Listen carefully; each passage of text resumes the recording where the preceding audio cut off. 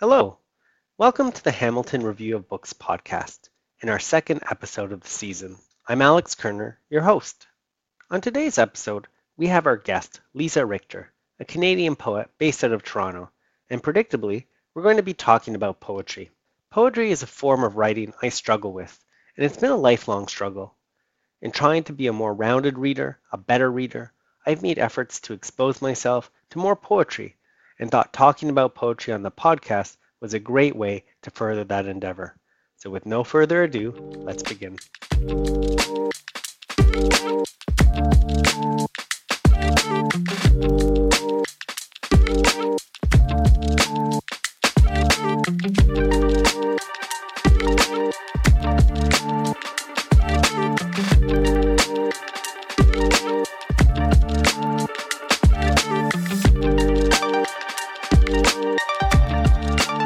Hello. So Lisa Richter is a Toronto-based poet, writer, teacher, and editor. She's the author of two books of poetry, Closer to Where We Began, and Nautilus and Bone, which won the Canadian Jewish Literary Award for Poetry, the National Jewish Book Award for Poetry in the United States, and the Robert Kroch Award for Poetry, and was longlisted for the Raymond Schuster Award. Her work has been nominated for a National Magazine Award, the Best of the Net, and won CV2 Magazine's two-day poetry contest in 2017. Her poetry has appeared in numerous literary journals, anthologies, including The Fiddlehead, the Malahat Review, Literary Review of Canada, The New Quarterly, and Locations of Grief, an Emotional Geography. In addition to teaching English as a second language, Lisa mentors emerging writers through the Sage Hill Writing Experience and the Writers Collective of Canada. Welcome to the show, Lisa. Thank you. I'm good. How are you? Good. So I mentioned in the intro that one of the reasons I'm keen on doing a poetry episode is because I don't have a good relationship with poetry. I've struggled with it. I think partially because I think when I was probably a teenager, I was into it a little more. I'm from Chile, so Pablo Neruda, before we knew necessarily some of the stuff we know now about him, was a big influence. I took a course my first year university. It was intro to literature, English literature, and it was a super progressive course, which was somewhat hmm surprising. This old white guy was teaching this course. We read Beloved, Miguel Street, Derek Walcott. And then we spent like 4 weeks on Yeats, and I got like, and it was like it totally Oh, suffocated my experience, and I stopped going to class. So I think with a lot of readers struggle with mm, poetry, and so but I know so many of my favorite authors were either poets or influenced by poets. So it's something as a hmm reader, I wanted to engage with more. And I've known you for a while, and I know you've become a relatively successful poet, whatever that means in the world of poetry. You've racked up some awards, Right, which yeah. is great. So I was keen to have you on the podcast so that we can chat about poetry and why it's important, why more people need to read it, and things like that. So can you tell us a bit about your own history with poetry? Yeah, I'd love to. And I just wanted to preface that by saying that I want to validate your experience because it's a very common one, unfortunately. But my own background with poetry, I think, goes back to my childhood. I started writing short stories and poems. Gosh, I mean, I want to say as far back as grade one, grade two. I was obsessed with it from a very young age. And I think that was in large part due to my mom and her influence as a writer and as a visual artist, because I grew up surrounded by art, and that had a major impact on me, I think, as a kid. And then in high school, I was reading Leonard Cohen and Margaret Atwood and E. E. Cummings and even Jim Morrison, from The Doors. I think his collection, Wilderness, was one of the first books of poetry I ever bought when I was 13 years old. And I was really obsessed with this new mode of telling, a new mode of being with a book, which was so absolutely different from reading a novel or reading a short story collection. So I was pretty serious about it. By the time I finished high school, I had a full manuscript, which, thank God I never published, because probably terrible. and I came this close to submitting to a vanity press, which would have gone terribly wrong. And then when I went to university, I went to McGill and I took a first year Canadian poetry seminar. And I was very lucky to get into an upper level class that was just me and about 10 other students sitting around a table reading and discussing Canadian poetry for a year. And I think that was really my initiation into the world of contemporary poetry that allowed me to experience it on a deeper level and take my own poetry to a deeper level. And I think it just kind of spiraled from there. So what have you been able to do since in terms of publishing? What was the next step in terms of actually getting your poetry into people's ears? So the funny thing about McGill at that point was that there were no creative writing courses on the curriculum at all. If you wanted creative writing and you were in Montreal at that time, you went to Concordia, and I was not there. And so I took part in this year-long writing workshop, and I joined the editorial board of a literary magazine where eventually I had a poem published, or maybe not in that order. And then I left McGill without finishing that degree in the late 90s, and then continued just to read and write my own and take continuing education courses and workshops and join writing groups. And I started sending my work out to more literary journals and eventually placing them in a few places here and there. But it wasn't until, I want to say, 2013, 2014, when I really decided, okay, it's time to get really serious about this shit and take it to another level. And I keep using that expression, and I realize I'm sounding a bit like a broken record. And there's probably the reason for that is I am a broken record, and I there's a metaphor for you. But I don't think you can ever stop learning about poetry. I don't think you can ever stop developing as a poet. I don't think you can ever actually finish growing as a writer, and if you do, then you're dead. And I at that point kind of considered myself more of an apprentice than anything else, and I started working one-to-one with a poet named Stuart Ross, who was an incredible mentor for me and still is to me and to a lot of other emerging writers, I would say. And I finally compiled a manuscript that was published as my first collection, Closer to Where We Began, in 2017. So taking it back to maybe like your experience as a reader of poetry, you mentioned that, it was a different experience than reading a novel. Can you tell us what you get from that reading experience? Maybe elaborate a little more and distinguish it from like reading the books, because I'm someone who's more into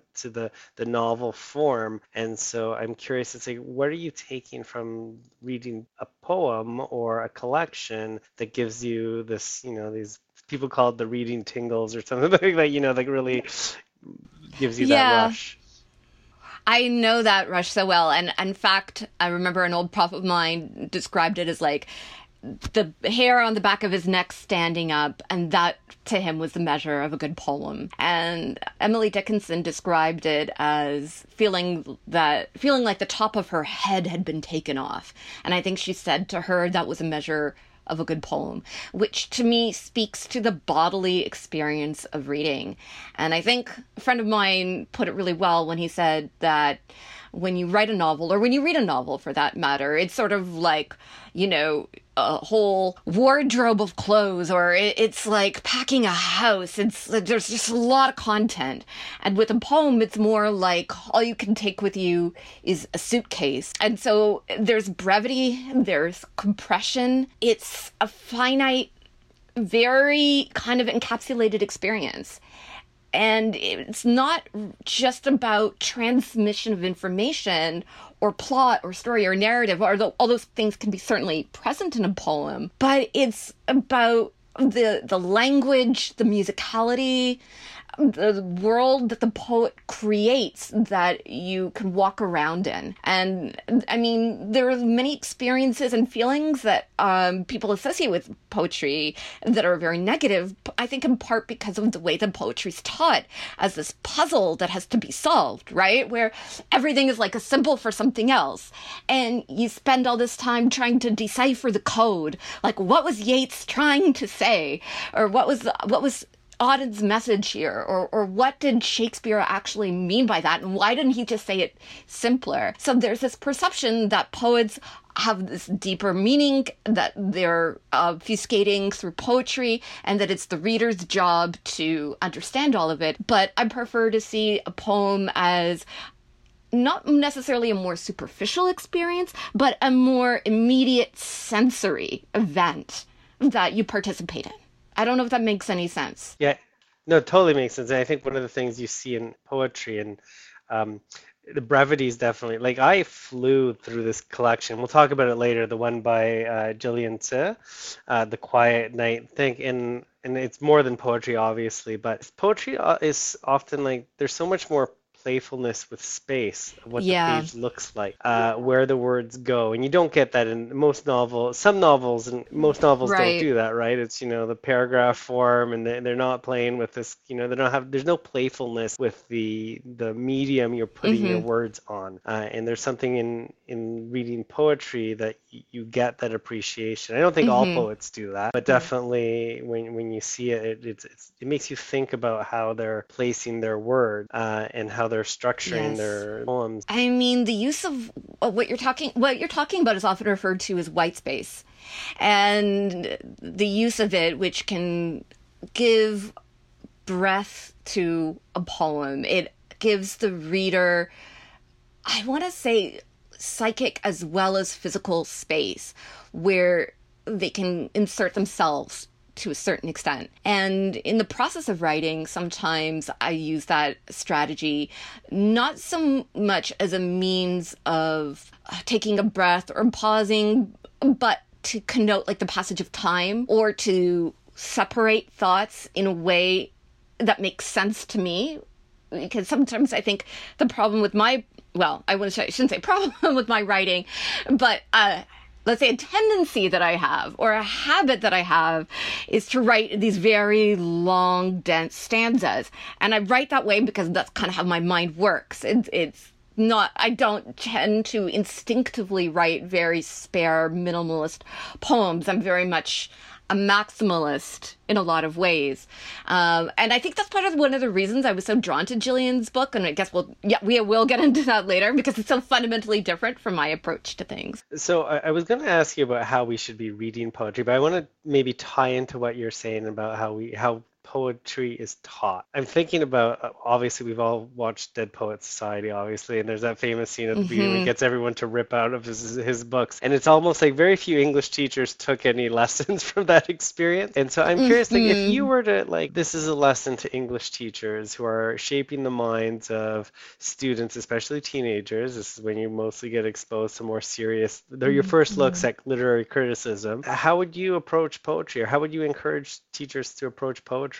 Well, it's funny that you should ask me this question because I've taught or I've visited schools through an incredible organization called Poetry and Voice, and worked with students ranging in age or ranging in grade level from grade 1 up to grade 12, and taught poetry. I shouldn't say taught poetry, I should say worked with poetry, because I don't know if it's something that can be taught in the same way that you teach content-based subject like math or science or a language, for example. And I think that's partially where a lot of teachers go wrong, is they start with the content. They start with the subject matter instead of starting with the language. And really facilitating and nurturing an appreciation for the musicality and the beauty of the language itself. And that kind of leads me to another failing, I think, of a lot of schools and the school system as well, is something that you touched on earlier, which is the tendency to start with, the canon of dead white European men. And I mean, there's such a rich and wide and beautiful variety of poets of color and queer poets and poets of marginalized gender identities to read and to appreciate. And I think if more students were able to see themselves in the poems that they were reading, they'd find them a lot more accessible. I think that might be changing in terms of curriculums. Just talking to some friends who are teachers, and there's more of an emphasis at looking at diverse voices. The irony of this course I took is that this was clearly a professor who was making an effort to expand the canon, but then he like brings it right back. Not that there's anything wrong with Yeats per se, right? Or a lot of these incredibly iconic poets whose work were deeply influential for me. You know, I was deeply influenced by T.S. Eliot. I was deeply influenced by Jared Manley Hopkins. I was deeply influenced by Walt Whitman. So I'm not saying we should throw those poets out or discard them. I mean, they contain so many wonderful things that we can learn from, but representation is important, and I strongly and to my core will forever support that as an important aspect of teaching and reading poetry. So, who are you reading these days in terms of poetry? Like, what kind of poem are you engaged with, and can you tell us a bit why you find their work is meaningful or novel? What's going on in the world of poetry that's groundbreaking right now?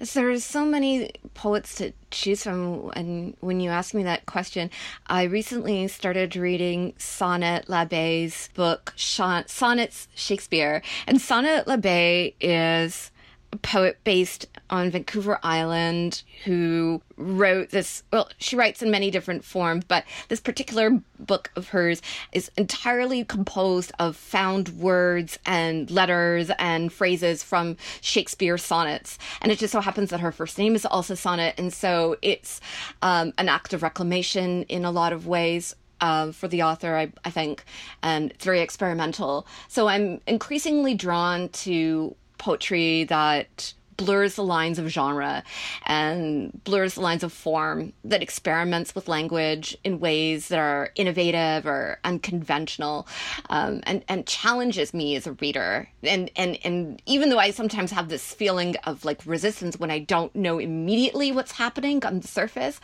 I've learned to enjoy that process of feeling a little bit disoriented and not really sure what's going on and just going along for the ride. So that's one poet that I started reading recently, and I had a whole list in my head earlier that I jotted down. Kim Hae-soon is a Korean poet, won the Griffin Poetry Prize for her collection, Autobiography of Death. Virginia Conchan, another incredible poet from the States, actually, who's living in Canada for a while and moved back to Cleveland recently, is a poet I've been enjoying for her wonderful, wild associative leaps and mythological and biblical reference and the general weirdness of it. I think that summarizes a lot of my taste lately. I'm drawn to things that are weird.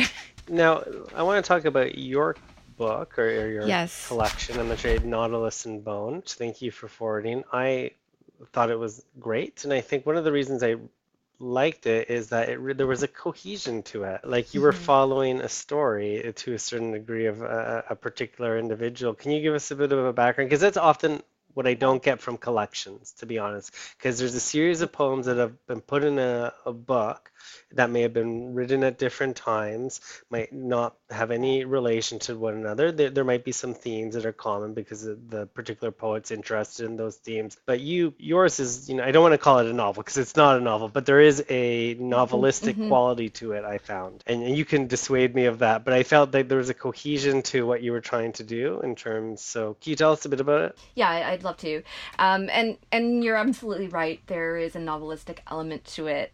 It's very different from my previous book, which was, as you say, much less cohesive, and covered a very broad range of themes and spanned a period of almost 20 years, actually, whereas this book was written over the course of about 2.5 years, something like that.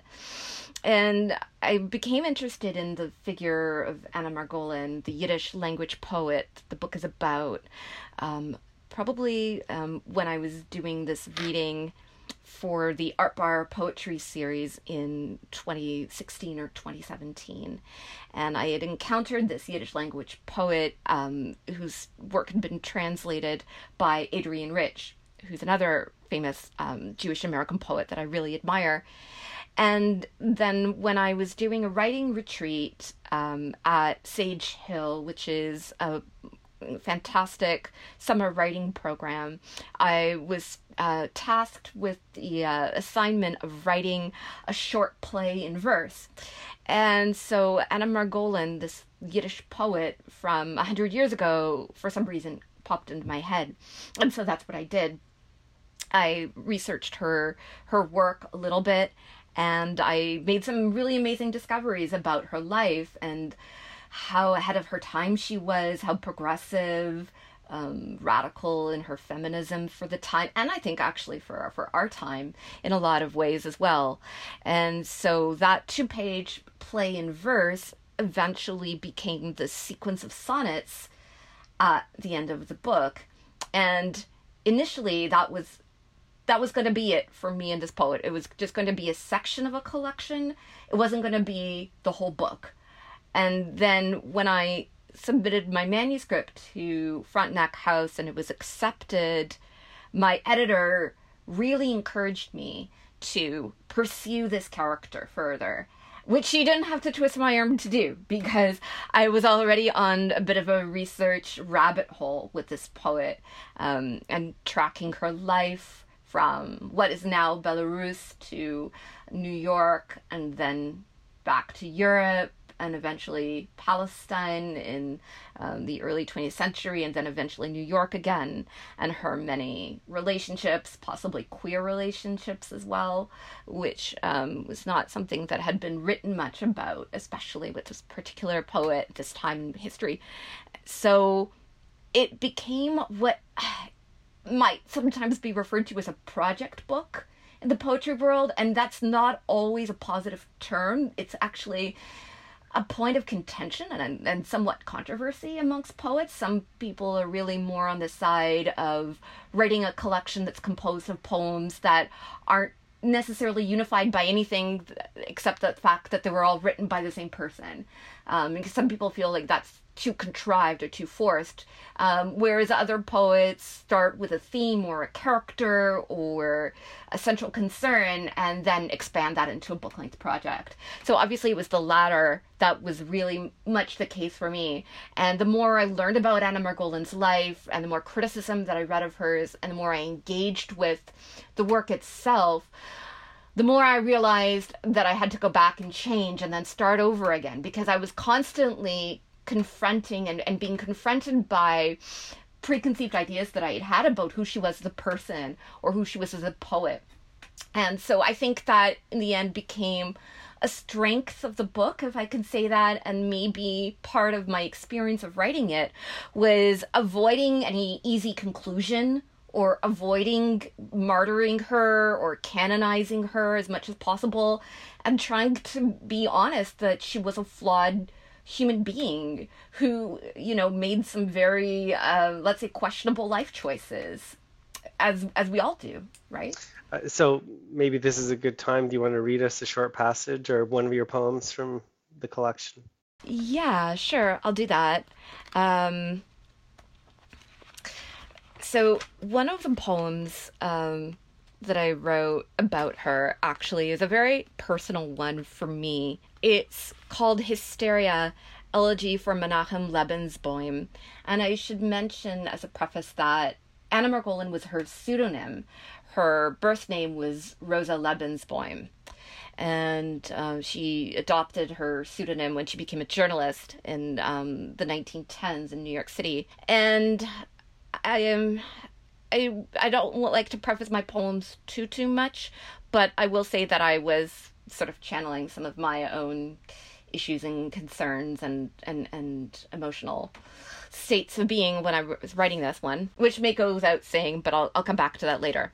So, Hysteria, Elegy for Menachem Lebensboim. It starts with a quote from the Encyclopedia Britannica, 1910. Hysteria is much more common in the female than in the male. An undue proportion occurs amongst Jews. And that's from the Encyclopedia Britannica, 1910. It's a real quote. A real quote. Oh, real okay. Quote. I have that encyclopedia up on my shelf right now. And when I read that, I was like, okay, wow. Hysteria. Holding the letter from your address in Warsaw, scrawled in my stepmother's hand, my heart gallops a frothing death gate, spark of hooves on ribcage rungs, a waterfall's roar drowning in my ears.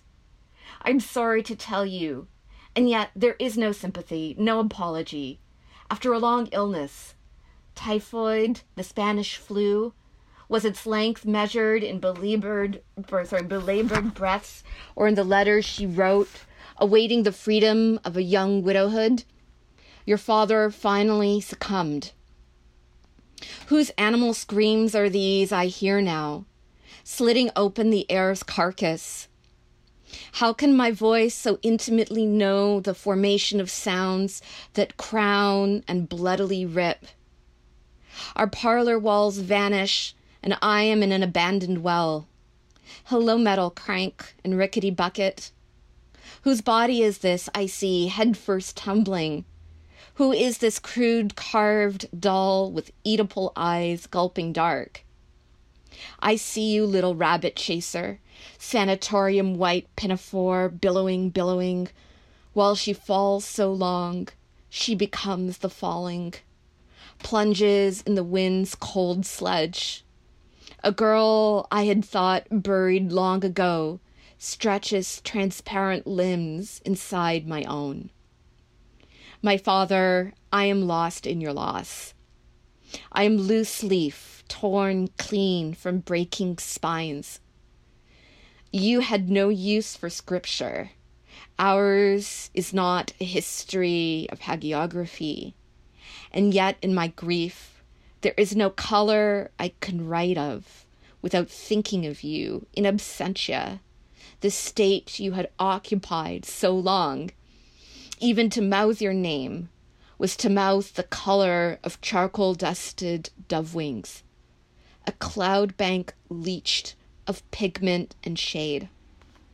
What does it mean to be the daughter of an absence, an abscess, an abstraction, an absolution? Do you want to tell us a little more about some of the influences that were going through your mind at that time when you were writing it? Sure. So the poem's about Anna Margolin discovering via letter that her father had died. And this happened sometime in the 1920s. I think she was in her 30s at the time. And she got a letter from her much younger stepmother telling her that her father had died after an illness. And she was devastated, even though they had been estranged. And all this was written in her late husband, or one of her husband's memoirs, actually, which I consulted and got a lot of the biographical information from. So on the surface, it's about Anna Margolin's discovery of her father's death, but it's also very much about my discovery of my father's death, which occurred in 2018, which is about a year before I wrote this poem. And that was one of the points of comparison between me and Anna Margolin that actually really drew me to her, and I haven't really talked about a whole lot, but there were a lot of parallels in terms of having a complicated relationship with a father who moved and traveled a lot, and then the distance, and then a sudden passing, and what that can do to completely unsettle a person and rock their world. And so that was partially what's happening in this poem. And then there's the Alice in Wonderland reference or image of the girl that you see falling down a well or down a hole of some kind. And it's kind of this disembodied experience that a lot of people have when they're grieving, I think, of disassociation and disembodiment and feeling completely disconnected from your body. And I was really in the process of writing this poem, very much influenced by the text of in the epigraph from the Encyclopedia Britannica, this whole idea of hysteria being more common. Right? Like, yeah. I mean, so anti-Semitic and misogynistic, as the whole concept of hysteria always has been. No, for sure, yeah. Right. So so those were really where that came from. So in the last little thing I'd like to talk about before we move on, um, I really want because I love novels, so I want to I know you do, and take I it love back to my novels. and I do note that in your epigraph you have a quote from Madeline Tien in her book Do Not Say We Have Nothing, which is one of my favorite Yes. books ever. Uh, And I joke that I'm actually an award-winning poet because I won a competition. I think I may have mentioned this to you once. I guess Kobo did a competition leading up to the Giller Prize that when she won, and you had to uh-huh. pick whichever book was your favorite and write a short haiku about it. So I wrote a haiku about Do Not Say We Have Nothing. I forget it. I've tried to look for it. I Oh, can't find it. you can't find it. Oh, No, that's too bad. you could, and then you had to go and get as many likes and retweets on Twitter of this haiku, and I harassed everyone, and I figured I could never Oh, do this again. This was a one-shot thing, and I won. that's And awesome. I got like a Kobo, and I got like $500 cash, Wow. and she liked it, and we ended up meeting because she did a reading here in Hamilton with they did a little quartet, so they had people who played the music from Uh-huh. her book, and then she would do a short reading, music, quite well done. It was excellent. So we joked about the poem when I saw her. Uh, so poems and novels. So back to what I'm interested in. Yeah. Yeah, for sure. I think there's definitely a trend of some excellent authors who come from the backgrounds of poets. I think Hmm. like the two of the last three Giller winners were Ian Williams and I Hmm. forget the name of the woman who wrote the book. It's Knife. She had four collections even before she wrote her first short story, and apparently she's working on a novel now. And one of my favorite books of last year was Maddie Mortimer's Maps of Our Spectacular Bodies, that was also very poetic and does that thing of using white space in very creative ways that you really don't usually see in novels. So, is there any novels that you would like if someone who's trying to work their way into poetry, and it's like this is like the gateway Hmm. into the world of poetry. Would you recommend? The one that comes to mind off the top of my head is Ocean Vuong's on Earth We're Briefly Gorgeous. Yeah, I have it on my bookshelf, but I've never read it. Yeah, it's interesting because apparently it started off as a personal essay that he published, I think in the New Yorker or the New York Times. I can't remember, but it it's very lyrical and very influenced, I think, by sound and music and silence. And I think in many ways the language in the book is as important and as much of the point of the novel as the plot itself, because it's so much about the speaker's Vietnamese background and translation and the experience of otherness in a modern, urban, very marginalized, low income environment. And I feel that that book is one of those bridge kind of crossover books Yeah. in a lot of ways. I've been reading Sheila Heti's Pure Color, Yes. which I imagine you've read by now because I think everybody read Yes. it Yeah. last year. Yeah. And even though I haven't finished it yet, I'm really impressed by the way that her very short chapters could be easily read as prose poems. Yeah. They seem to be not motivated by plot necessarily, but by the speaker's inner world and just bringing different. And don't spoil it for me because, as I said, I haven't gotten to the No, for end. sure. Yeah. Yeah. Although I don't think there is much to spoil because I don't think Yeah. it's really that kind of book. But No. those two come to mind as, yeah, as lyric poetic novels. There are a lot of, actually, and sorry if I can say two more that just popped into my head. So Haruki Murakami's novels, even though they're maybe more traditional in a lot of Yeah. ways, structurally speaking, they're so surrealist and absurdist in a lot of ways, and I think that impulse is present in a lot of poetry. So I can't help but, and I love Haruki Murakami, so I had I've to just never drop read that any of name. his work. Again, I No. have the Wind Up Bird Chronicles on my bookshelf, but like many of us, I have a lot of unread books on Yeah. my bookshelf. Yeah. Yeah. Kafka on the Shore. I would start with that one. Okay, okay. Okay, that's great. So thank you so much. So now we're going to move on to the second half of our podcast. So we're going to take a little break now.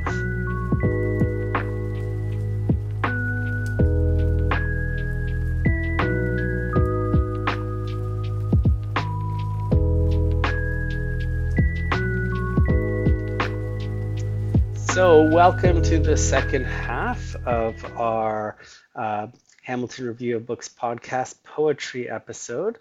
So we are going to do our regular mini book club, and this is a book that Lisa suggested for us to look at, and it's Gillian Zay's Quiet Night Thing, and which is a collection of poems and essays and vignettes, but I don't want to get into much detail. I'm going to ask Lisa maybe to give us a short little summary of how would you describe this book? Well, I would describe it as a mix of lyrical and autobiographical storytelling, and she combines poetry and prose in this seamless, artful way to get into themes of language, identity, motherhood, the process of creating, writing, and being in the world, I think, what it means to be a poet in the world and how that aligns with being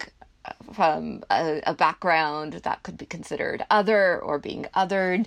And so I feel like this collection just weaves in so many themes that I'm also interested in. And I think that was one of the reasons I was so drawn to this particular Can collection. you tell us a bit about Gillian? Do you know her? Yeah, so I first met Jillian when actually I think that was the first time that maybe the only time we've met in person. We did a reading together at Word on the Street in Toronto in 2017, and I think it was just after my first book came out, and Jillian had just released her latest collection, which was called Panicle, with ECW Press. And we were on a panel together with legendary Canadian poet named Rue Borson.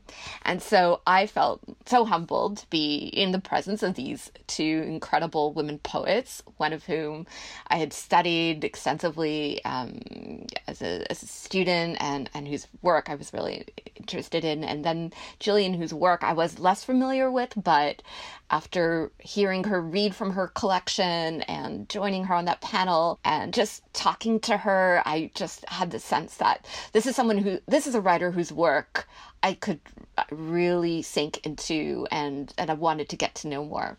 So when I knew that or heard that she had a new book that came out and that it was a combination of poetry and lyric essays, I was especially interested because that's something that I've been exploring a little bit more myself lately, like working with creative nonfiction and poetry and using these two very different but sometimes overlapping ways of approaching stories. Is there anything thematically in her work that you find commonalities with what you do? You know, I wasn't expecting to right off the bat, but there's so much that she discusses in terms of the problems of language and its limitations and potential coexisting, the ideas of family and the ghosts of your ancestry coming to haunt you, how to reconcile with a complicated past, how to navigate parental relationships, particularly coming from an immigrant family. My dad was born in Germany, actually in a displaced persons camp right after the war was over, in 1948. And he came over with his family as a baby.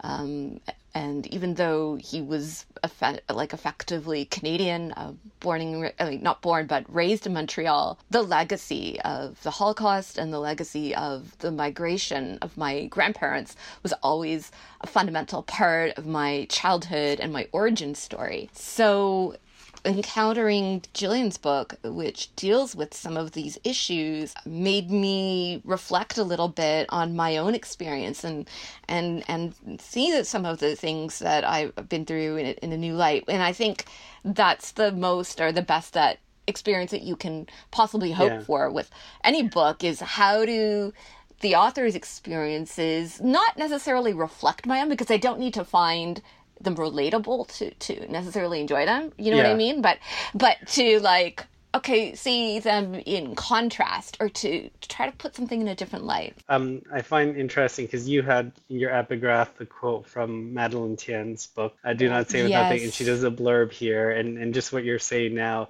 from Do Not Say We Have Nothing, Hmm. the book of records, in terms of how that plays a role in Yeah. intertwining like the how the family record or the family history was being documented in this way on paper and so to be able to pass on from generation to generation. So there's a nice thread there connecting all three of you. There's a quote. Yeah, there's a quote I found, and well, on page 4 of the book that I thought really embodied what you were just saying and encapsulates it in a certain way. She writes, "What is the space that poetry offers? Creative space, emotional space, reflective space, a space for possibilities. The poem for a long time remained a rigid slab of words with no room to make the leap. I wanted space, but I didn't know then that to gain it, you have to lose something. Loss, as my mother already knew, is what provides the space from which meaning can emerge." And I think that theme of loss occurs throughout Do Not Say We Have Nothing, with right, like with the loss of identity, loss of country, loss of freedom, right? The Cultural Revolution and all the aftermath, all the fallout of that. And so there is so much interesting space to explore in that quote alone. I think it kind of functions almost as a macrocosm. Oh, it's confusing. Micro, macro, which one is it? But it just, Michael, yeah, yeah. there you go, thank you. It just seems to relate to so many other aspects of this book. So now that first, I'm not sure if you want to describe it as an essay, but the first piece where she's talking about language and this Chinese poem and kind of how the nature of Chinese characters allow themselves or give us a special kind of life to poetry. And I found that quite fascinating. It's like obviously I don't speak Mandarin Hmm. or but because my partner is does Right, and right. I initially I have some relationship with the character system in terms of under a very like basic understanding, but I did Hmm. find fascinating how obviously Jillian, it's not her first language, but she's exploring the language of her parents and her family in terms of how it had a special kind of poetic nature to it. Yeah, that was something about that really struck me too. And it made me think a little bit about my relationship with Hebrew and my relationship with Yiddish, which are two languages that I grew up with in a certain way. And I have very difficult and complicated feelings about in both cases. Um, Yeah. and Yiddish was my dad's first language, but we didn't speak it at home. I never learned it. I never actually studied it. I only like was surrounded by a little bit of it. And Hebrew's another story. But getting back to the collection, I felt like the way that Jillian, or yeah, I just want to just comment on how these words or the characters have so many different meanings and the potential for ambiguity and misunderstanding, how that occurs. I Yeah. mean, when you think about it, I mean, that doesn't just occur within languages, that occurs across languages. But you know what, Alex? Maybe it's the opposite. Like maybe we're so used to thinking about language barriers from one language to another, from foreign language to foreign language, but the complexities and nuances of languages within themselves, and it's not something that we really talk about a lot. I recently read a book of called The Kingdom of Characters, which is about the Chinese language and its history and attempts to rationalize it or simplify it in the 20th century. And part of me thinks is like how much is lost in that regards in terms of like the Yeah. meanings, the multiple meanings that exist in these characters, and what does that mean for the use of language going forward when some of those kinds of subtleties Hmm. are removed and become probably more removed as generations forget these multiple meanings going forward. There's that moment at the end of that essay that we were just talking about where she asks her mother to translate a poem by the famous Chinese poet Li Bai, and how she initially takes the wrong approach and asks her mother to translate it literally, and how she relies on literal meaning. And I love these lines about it, how she expresses this frustration of wanting to grasp something so literally and being eluded by it, and the elusiveness and the capriciousness, I think, of language, and how it resists sometimes just some sort of easy, facile interpretation, which I think comes out in other areas of the book too, particularly when she's talking about her obsession with her garden and with weeding. Can we talk about that a little bit? Yeah, absolutely. And her mom's relationship with her garden when Yeah. she's, I guess, taking care of her kid. Yeah, for sure. Yeah, Absolutely. so when she's pregnant, when Jillian describes her garden that she's caring for, she describes this preoccupation with weeding and weeding by hand, which is sort of like a losing battle.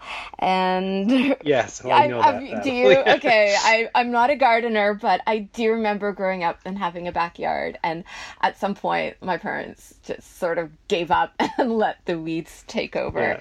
Yeah. They lost that battle. But this idea of wanting to remove every weed and the desire to clear space coexisting with the desire to fill a page with words. So it's almost like this inversion or this inverse parallel of wanting to remove space and simultaneously wanting to fill it. Poetry, though, to a certain degree, you took that quote about, being comfortable with space, and to a certain Yeah. degree, be comfortable with Mm-hmm. emptiness. And so, like, to a certain degree, it's somewhat common with weeding, right? Because you're pruning away. Mm-hmm. You don't Mm-hmm. want it filled up with Oh, one for thing. You're pruning sure. away. I mean, there are so many parallels between gardening and writing. It almost feels cliche to talk about by now, right? Yeah, Because yeah. it's been, discussed to death at this point. But maybe the reason for that is it's just such a powerful metaphor of like planting something and watering it and nurturing it, and the combination of nurturing and surrender that's involved in that process, you know?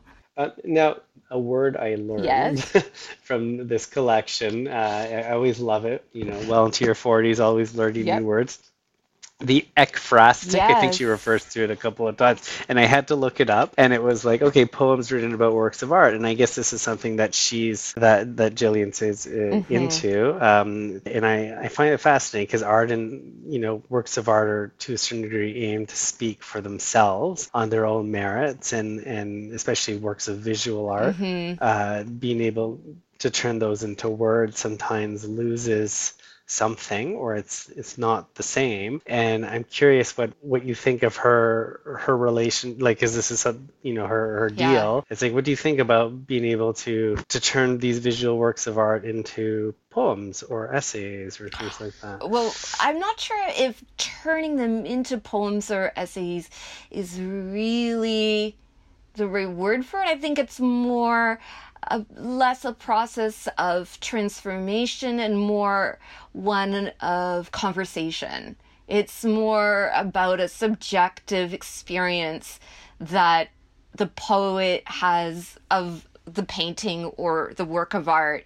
So the poem becomes less a process of translating something visual into something written and more of exploration, excavation, and discovery. I mean, depending on the poet. I mean, a lot of poets have participated in this kind of process, from W.H. Auden and Yeats, being two of the most famous examples.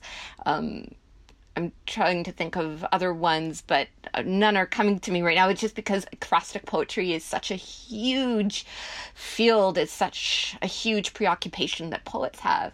And one of the things that Gillian talks about, which I think is actually quite innovative and a very refreshing approach, I think, to acrostic poetry, is the process of sitting in front of a painting for an hour and taking notes on it and allowing persons experience the painting to be woven in with other thoughts, overheard dialogue, what's going on in their internal world. So it's more of a reflection of the person's subjectivity and interior than an objective reaction to something on a wall, if that makes sense. No, absolutely. Yeah. Yeah, I'm thinking obviously my interest in novels. I'm thinking of. Have you read Donna Tartt's The Goldfinch? No, I haven't. I know I'm like the last person in the world who hasn't read that It's one. fine. Don't watch the movie. Apparently, it's Okay. horrible, but it involves a work of art, obviously, which is I think Fabergé is the author. It's The Goldfinch, and it's and obviously it's in a slightly different form, but in terms of that kind of exploration of a work of art that follows the protagonist throughout the story is I found fascinating, Yeah. and definitely you're right. It's not just describing or turning the work of art. It's almost like a different a different work of art emerges in Exactly. the novel than what you've seen. Ah, okay. Yeah, yeah, that resonates with me. How do you think in terms of how this collection is organized? Because I don't read enough poetry to know if this is the way folks' collections are constructed these days, where it's a mixture of essays and stream of consciousness and little Yeah. snippets. Like it's I mean, this is something poets have done in the past, but it's not something that I would consider typical of a poetry collection. I would yeah, call this more of a hybrid or mixed yeah, genre book in a lot of ways. But there are a few poets that I'm drawn to who have done something similar. And I mentioned one of them before, that poet Rue Borson that Gillian and I read with back in 2017. And one of her books, which is called Short Journey Upriver to Oshita, which won, I believe, the Griffin Poetry Prize sometime in the early 2000s, does a very similar thing with combining travelogue and lyrical poetry and personal essay. And I think the reason why a poet might choose that form is to engage with history and narrative in as many innovative ways as possible. So it's nuanced, it's complex, right? Like, and some stories I think are better told in personal essay rather than in yeah. poetry. Maybe I'm wrong about that. I don't know. But this is definitely not what I would call like a typical poetry collection, in the sense that it does Okay. intersperse prose a lot more. And how do you think it works for her in this collection? I think it's effective. I think it was a really smart choice. And I think the poems themselves, which tend to be on the more spare side with generous white space around them, really lend themselves well to giving the reader a sense of breath, a sense of pause between the narrative Yeah, essays. She also includes some prose poems, which are more, I would say, on the narrative side than on the lyric side. So they're basically like paragraphs or single stanzas. And they're a way for a poet, I think, to play with language within the container of a prescribed form. And what I mean by that is it's like a kind of a vessel in a way. So if you yeah, have that vessel, if you have that container, that kind of takes up the left brain side, or the left side of your brain that's concerned with, line length or syllable count or anything like that. And it allows the unconscious, the playful right side of the brain, to emerge and make Yeah. something kind of magical, I think. I think as a reader, I read this in 2 days, which I never do in terms of collections. Yeah. I find poetry collections can be difficult, even Hmm. though the word count isn't a lot. I find that I have to take breaks to really like think about what I'm Hmm. reading. I think in that respect, I think I appreciate that in poetry Yeah. because, as you read novels, sometimes you can just storm through Right. it You can and you just don't plow necessarily through it. absorb or take a moment to like think about, Hmm. what's the writer actually doing in terms of sentence construction or whatnot. Sometimes you do, but often you can just like zoom through it, and poetry slows you down to a certain degree. This one I managed to read quite quickly, and part of it I think was because it did alternate and gave me different kind of approach. Like it didn't tire me out. It's reading one thing on the page or one style on the page. Is there any particular part you want to read for our listeners? Sure. It's so hard to choose just one, but the You can poem. do two. We're Can I totally fine having really? two. Yeah, yeah, Oh, great. absolutely. Yeah, Okay, yeah. awesome. So I'd like to read the very first poem in the collection, which is called Instructions. Instructions. When I say yellow, fold yourself. Lose count of geese. Measure seeds by placing them between your lips and humming. A walnut lets out an opera. Observe the cypress in full sunlight. Do so again in old age. If it grows bright, pay homage. If it grows dark, bargain at will. The fern is another word for memory. Watch the clouds as they knit their way across the night. What I want to tell you is imperative, that we are flawed and exalted, that there are those who still look to the raven for rain. When the wind pines through your window, let it. The wind misses you. It misses everything about you. Can you tell us why you chose this one? I chose this one for a few reasons. Visually, I'm very intrigued by how it's center justified and written in this narrow column down the middle of the page, and how that forces the reader to slow down and savor and really linger on every word. Every short line gains its own importance, even though some of the sentences are stretched over a number of lines in this way that's known as enjambment in It poetic. has a shape to it. It has a shape to it, yeah. And as you go down the page, I find that it's almost like descending down further and further into memory, into history, into identity. And these imperative lines do so again. Observe the cypress in full sunlight. I mean, the language is gorgeous. It's just so Yeah. vivid. It's so sensual, sensory, and sensual, I would say, and so evocative. Um, Even kind of getting a bit surrealist in a few places, right?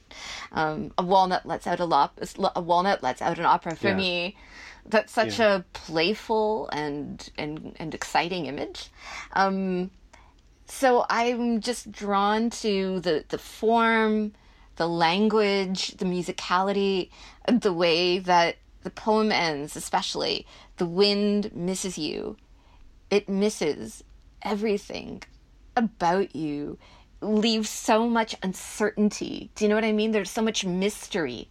And I like a poem with a mysterious, kind of ambiguous ending, because I feel like it invites me to read it over again and to give me room to walk around in, as opposed to being like, this is, definitively what I mean, or trying to be clever, or trying to make some kind of statement, or being didactic. No, like, this poem refuses all of that. It just gives me as a reader this wonderful, beautiful space to explore and walk around in. How do you find it's like reading another's poem? Like, have you heard others read your poems out loud? Yeah, actually, I have, and it's always so surreal, um, having Do people someone do emphasize the that. wrong things, or things that you have I not mean, wrong, but like different you have your own things. idea how it would be read? Yeah. I had the most amazing experience of having one of my poems put to music, actually. Yeah, I was collaborating with a composer who actually composed a song for piano and voice. And it was part of this incredible concert series that the poet George Eliot Clark sponsored and put together. So to hear the title poem, or the first poem, I should say, from my book Nautilus and Bone, put to music, brought me to actual tears when I heard it. I was so blown away and so moved by it. But yeah, hearing your own work read by someone else's voice, it's just like, oh, I never thought of that before. I'd never thought of pausing there or putting that emphasis on that particular word. And that, illuminates something about the meaning of the poem that I hadn't thought of before. So that's a really cool experience, and it's a very flattering one. Is that musical version, is it available? Is it on your website? I believe so. And if not, it's on YouTube, and I'd be happy to send you the link. Yeah. Yeah, I'll add it to the show notes. So can you read us one more work and then we'll wrap up? Sure. That sounds great. So there's a poem called Babel on page 36. Babel. A speck, a gravity, hauled out from sea, shapes no words, dissolves to sound. It twirls its hair in its sleep. Every day it swivels to speak and tests the banks of volume's bounds. A speck, a gravity made of the sea. We commune in clues and mms and he's until pearled eve comes round. It twirls its hair in its sleep. With each utterance I recede. My glossary loses ground. A speck, a gravity mislays the sea. Break my heart in two or three, in words that silt up, astound. For now it twirls its hair in its sleep. It's too late. There's no release. Already the script is mispronounced. A speck of sea twirls his hair and sleeps and dreams of gravity. This is a nice, it's not at the end, but it's a nice bookend with the essay on Yeah. language, because this is this very like Hmm. base form of language. But why did you want to read this one? This poem is in a traditional form called the villanelle, which is a medieval French form of poetry that has a very particular rhyme scheme. So each stanza has two rhyming words. So, for example, the first one ends with sea and sleep, which don't rhyme exactly. We call them more like slant rhymes. And then the middle word in ending, or the middle, or sorry, the last word ending the second line of each stanza rhymes as well. So you've got sound, bounds, round, ground, astound, mispronounced. And then at the end, you have a four-line stanza.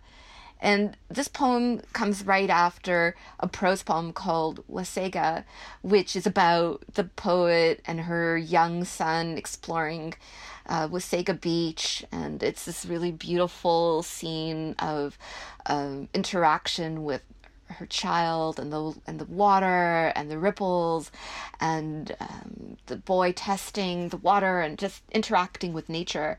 And so this poem kind of babble just treats the same subject or maybe builds on it in this way that's so musical and so lyrical. So even though I don't know literally what's happening throughout the poem, it took me a couple of reads to think about, okay, who is the it that she's talking about? Is it the sea itself? Is it the speck? Is it gravity? What is the subject? I'm okay with that. I'm okay with not knowing exactly because I'm so lulled into a trance by this language and her control. It's masterful. That was a fantastic reading and a fantastic Thank appreciation you. of poetry. I want to thank ECW Press who gave me sent us a copy to the Hamilton Review of Books for this episode, and I'll link them to the show notes. Are they a well-known poetry print in Canada? They're a wonderful small press and put out fabulous books. Oh, fantastic. Well, I want to really thank you for being a guest on our show, Lisa. This is it's a hard topic for me because it's my a realm of discomfort, which I think is good. I think readers should put themselves in more uncomfortable situations more often, Hmm. and so I learned a lot, and I hope our readers do as well. And Yeah, I loved reading your collection, and I loved reading this one. Can you tell our thank listeners you. where they can find you online? Sure, my website is lisarichter.org, and my collection, my newest is Nautilus and Bone, and can be found on the Frontenac House website. Okay, and I'll have all those links in the show notes. Thank you so much, and thanks everyone for listening.